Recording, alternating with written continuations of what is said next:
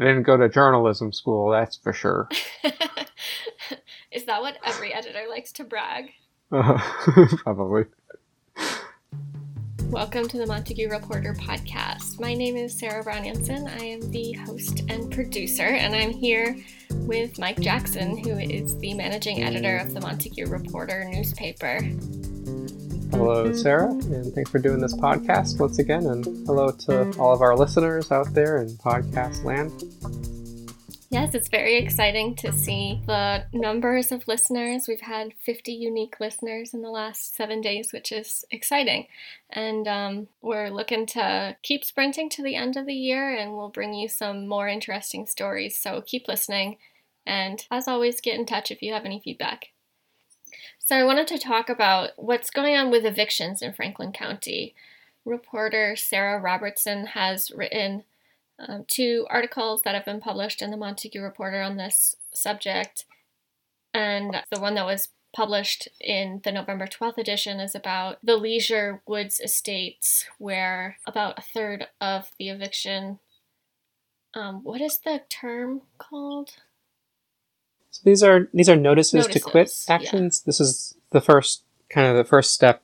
It's hard to when these things are very legal jargon, and it's hard sometimes to summarize it in a way that's readable. We call them pre-eviction notices in our headline this week, and maybe that's a shortcut, but basically these are the first legal step that if you own a building and you're trying to kick someone out of it, that you have to do is basically you say you send this thing, and it could be resolved in a few different ways. In some cases it could just be please pay this money, and then the person does pay the money. But, it's not always about that. And even if there's a tenancy at will, where you can give someone the boot for any reason, you should still do this first before the next step, which is called a summary process, summons a complaint. And that is asking the person to show up in court, and gives them that right to do that. And then if they don't show up, or if they show up in court and the judge doesn't see any reason to stop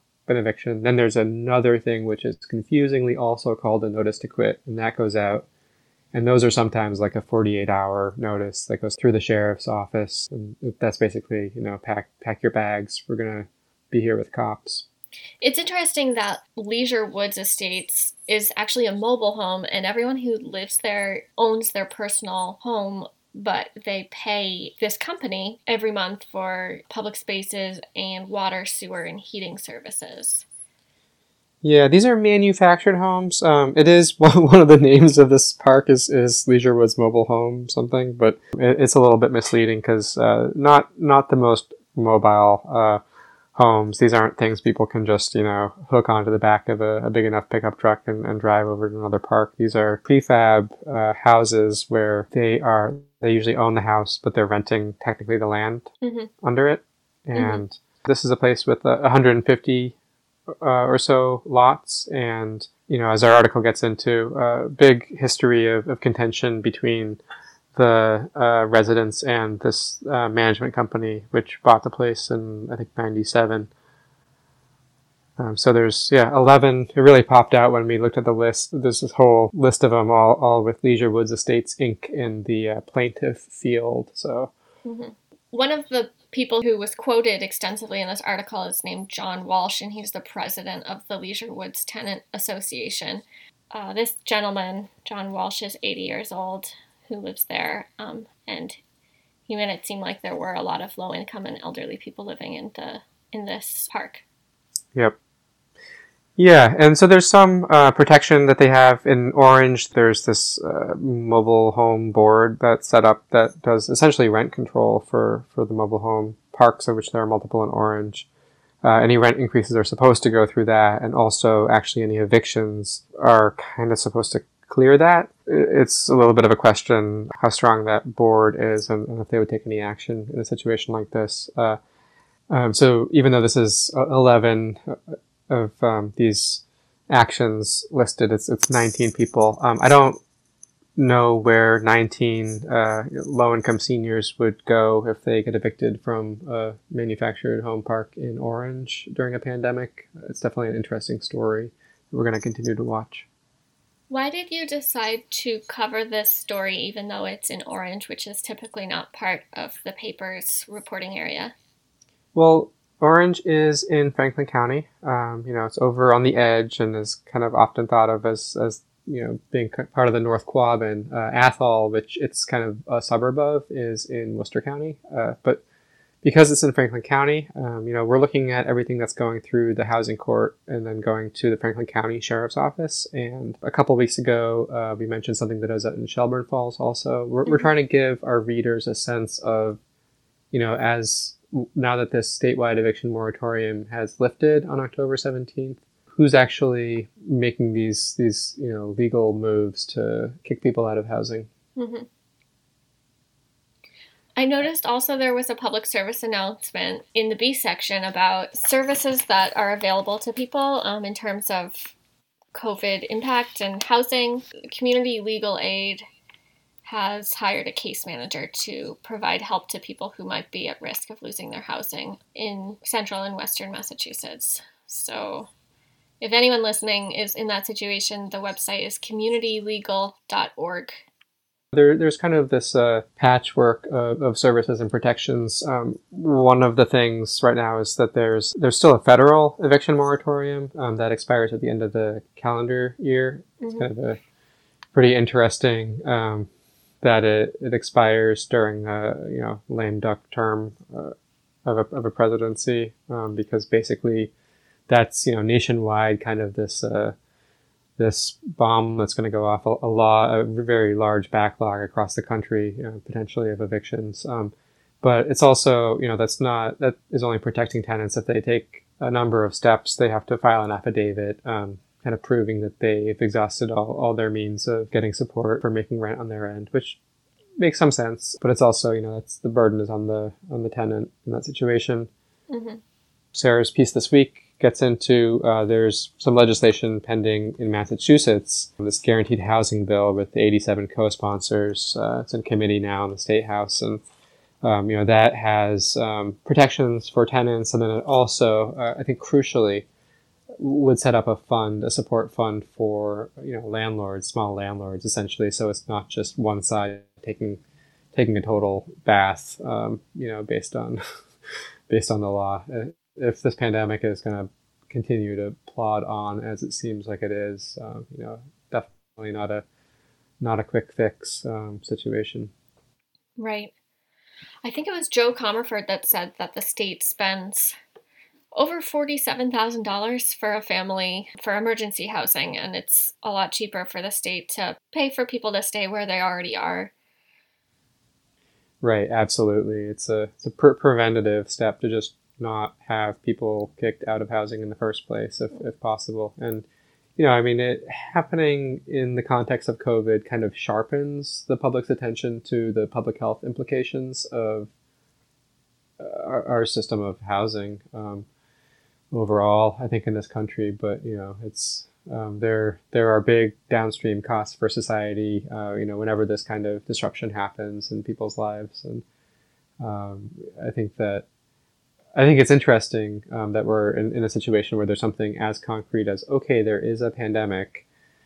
So because of that, we can set these emergency policies, but, that's essentially, that's the argument that Senator Comerford is making there. That's a rational argument that precedes the pandemic for why we should be investing public money in keeping people from losing housing instead of trying to, run around and get people back in shelter after they, are having this pretty grave trauma in their lives.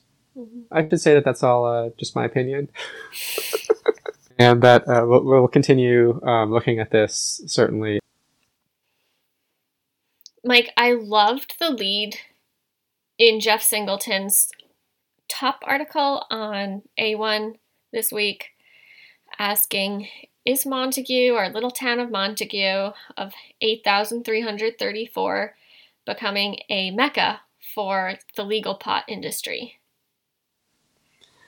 Yeah, so we're looking at there's one retail recreational cannabis shop up by the airport, and they are connected with and kind of still building out or growing at this point, a pretty big grow operation there. And this is now a second proposal. Some pretty heavy hitters from the local business world to buy one of the lots, still empty lots up in that airport industrial park from the town of Montague and build a bunch of greenhouses. And it would be, I think, another pretty large scale operation. Definitely, we would be a net exporter of cannabis, I would say, the town of Montague, especially if this one is built.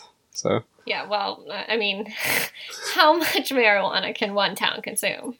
right, I would assume that we've been on average a net importer up until recently. So Hmm. So yeah, it'd be a big flip, I guess. you got to look to your comparative advantage. That's what I learned in economics. Certainly, when we saw the legalization statewide happen, I was able to look at all of our different coverage towns, and people had very different reactions to what should be done. And I think that there was a lot of excitement that I saw around Town Hall and Montague about this is really a good way to expand the tax base. Hmm. I don't see a lot of hue and cry from the populace at these meetings. Sometimes, people do come around from social service agencies to point out that, it's not wonderful for teenage brain development in general, the marijuana. The stuff is sold only to adults. So I think that their argument is, just more availability or setting, this as a norm socially has some downsides to it. But besides that, I really haven't heard opposition at hearings to citing cannabis facilities in Montague. There was an interesting proposal for a potential business in Miller's Falls, which will not actually have marijuana on the premises, but is going to be a courier service, a delivery service that Jeff didn't cover it this week, but I believe that was last week. Mm-hmm. Yep. And they got the green light to rent space in downtown Miller's Falls and potentially grow over the next several years. Yeah, they've got to set up these host community agreements with the towns before they get the stuff from the state that they need. So it's kind of one of the first well, in the case of this new one, they've got to get a special permit for the idea of building on this site, and it's tricky drainage and all this other stuff. So they're going to be going through it with the planning board or the zoning board of appeals, and we'll see if it gets into conservation commission territory too, because it's right on essentially the bank of the Connecticut River. But assuming that all the kind of site plan ducks are in a row, the interesting thing then becomes these host community agreements. And I know that the existing retail business, they've agreed to do a certain amount of community service work locally, their staff, and they agree to donate a certain amount of money to local nonprofits, social service nonprofits, on top of the tax revenue that they're generating for the towns. So that stuff is all signed for under their host community agreement. One of the biggest questions I have about Montague cannabis businesses is, are any historically harmed communities represented in the people making money off of marijuana in town? Well, we'll have to see overall, but the president and CEO of the company that is setting up that Uber for cannabis, quote unquote, business in Miller's Falls did note in his application that he's part of the second tier equity cohort in the state cannabis control commission. And looking up what that second cohort means is that applicants must either have resided in a commission designated area of disproportionate impact for at least 5 of the past 10 years, and their income does not exceed 400% of the area median income there, or have a past drug conviction and have resided in Massachusetts, blah, blah, blah, or are married to or are the child of a person with a drug conviction.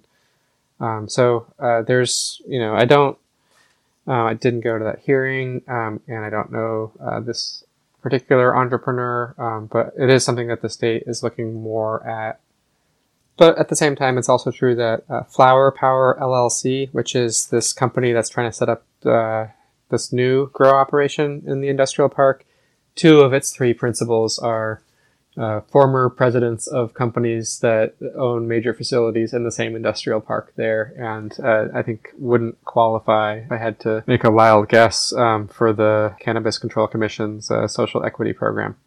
Right. That's important to note as well. So there's a very interesting piece of environmental reporting in blue on page A1, also by Sarah Robertson. So we're missing Sarah here today, but hopefully we'll have Sarah on the podcast soon. Yeah, she's really become ensnared in our little newspaper. 2 A1 bylines in 1 week is a very healthy sign. Yeah, impressive. And yeah, I love this article. This was something that a couple months ago, First Light, which is the big power company around here, owns the dam at Turner's Falls and Cabot Station, and also owns Northfield Mountain, big hydroelectricity generator. So they are applying for a new license to do what they do from the federal government, and it's like dragging on. They've got the thing extended several times. Supposed to be a 5-year thing. It's going into, I think it's 9th year, depending on how you count it. And wow. They were supposed to turn in their final application on September 1st, and right before then, U.S. Fish and Wildlife sent them comment on a plan that they had filed back in like January that was partly concerned about their impacts on 2 species. One of them was a species of bat that lives in some trees that grow on land that the power company owns and sometimes cuts. Mm-hmm. And the other one is this beetle, the Puritan tiger beetle, which is an endangered species. There was some stuff that popped out in that letter. There's a team of researchers at UMass Amherst that's been involved in trying to study these beetles and try to restore their habitat on the banks of the Connecticut River. And I called up that lead scientist, and he wasn't ready right then to talk to a reporter, but we kind of put it on the back burner, and Sarah was able to pick it back up and connect with him, and it's a great story. It's one of these tying together ecology and bureaucracies and making very concrete what this means that the power company is doing. The water levels going up and down on the banks of the river, mm-hmm. and these poor little bugs are trying to lay eggs there. It was super interesting to read about because they live in sandy banks, and I guess the fluctuations in the river water levels does not have a good effect on their habitat. And this group from UMass actually did a restoration where they reintroduced many Puritan tiger beetles into the Connecticut. This species actually only lives in the Connecticut River and the Chesapeake Bay, which is interesting. Yeah, and First Light, really tries to engage in peaking. There's a daily spot market for energy prices that they sell electricity that they generate at Cabot Station on, and they want to, put more water through those turbines when the price goes up. Because of that, they're sometimes sending, a big kind of wave, a higher volume of water all at once down the river. And the next dam down is operated by Holyoke Gas and Electricity at Holyoke, and if they don't respond by opening up their gates also, it can really, I guess, back up between Holyoke and Northampton and flood the beach that these bugs are trying to be reinstated upon. So the federal government, has to figure out what limitations to put on the next license. And I'm going to probably have another piece in next week's paper talking to the power company about their end of it. And if we're close now to seeing that application go in. People have been waiting for years to see, what they're really going to ask the government for. And this is big news that, connects to a lot of things in our region, not just rare insects, but also whitewater rafters, who are trying to get them to do these peak daily releases during the summer, which might actually be when these bugs are trying to breed. And it's there's a lot of competing interests that the Federal Energy Regulatory Commission has to arbitrate essentially when they design this new license. I know that the Montague Reporter had received a grant at some point to do environmental reporting. Is this supported by that? We have a little bit of money set aside for someone who wants to do environmental justice related reporting. And I don't think that the Beatles kind of qualify this story for that. So sadly, no. If any of our listeners have any time on their hands, we can pay you slightly better than our usual terrible per article fees for writing if you want to get into some environmental justice issues that affect the towns of Irving, Gill, or Montague. What is environmental justice? Can you explain that? Well, environmental justice is kind of the concept that, the impact that people are having on the environment, as this big abstract thing actually impacts different people differently, right? One typical example might be, a factory that's polluting, in a poor neighborhood, or where landfills are sited generally tend to be low income neighborhoods or towns, and that's one manifestation. Just things that affect people more directly, lower on kind of those social hierarchies of power you are. I just want to say I am loving the new collaboration between the Montague Reporter and student journalists at Turners Falls High School. And the most recent article was by Cheyenne Cordes with Savannah Cordes about their experiences as young women riding BMX and doing BMX races. So it's really interesting. I encourage everyone to check it out. It starts on A1 and then spills onto A4. Yeah, there's a journalism class happening now this semester at Turners Falls High School. We're totally psyched to be publishing some of the stuff that the students in that class are writing, sharing it with a broader community. Also, next to the BMX article is just one of those gems that I find every week in the newspaper as a reader. Not sure exactly what this means, but I love it. You are the president-elect of this newspaper. And then it has all of the contents. Mm-hmm. I just want to affirm our readers' power to read whatever they want to inside the paper. Cool. Lest any doubt be sowed. Yes. We don't have a newspaper on Thanksgiving Day. We come out on Thursdays, so we'll have the last week of November off. We got one more issue this month, and then we hop over to December. Sweet. But we are going to be using that week to print this special wrapping paper issue, so you'll all be hearing a lot more about that. And we've got a lot of really beautiful designs, and we're going to be selling it in a bunch of local stores. And we're also going to be open, I guess, the last Saturday morning in November and the first 2 Saturdays in December here at the Montague Reporter office for people to pick those up. Nice. They're like $5 a pop or 4 for $20. Can't wait to get my hands on some BTS wrapping paper that will, I'm sure, become family heirlooms that we pass back and forth. Thank you for listening to the Montague Reporter podcast. Remember to subscribe to the podcast and leave us a review because it helps us get more listeners. You should also subscribe to the Montague Reporter newspaper by going to the website montaguereporter.org/subscribe. Thank you to Blue Dot Sessions for our music, and thanks to Greenfield Community Television for technical support and equipment.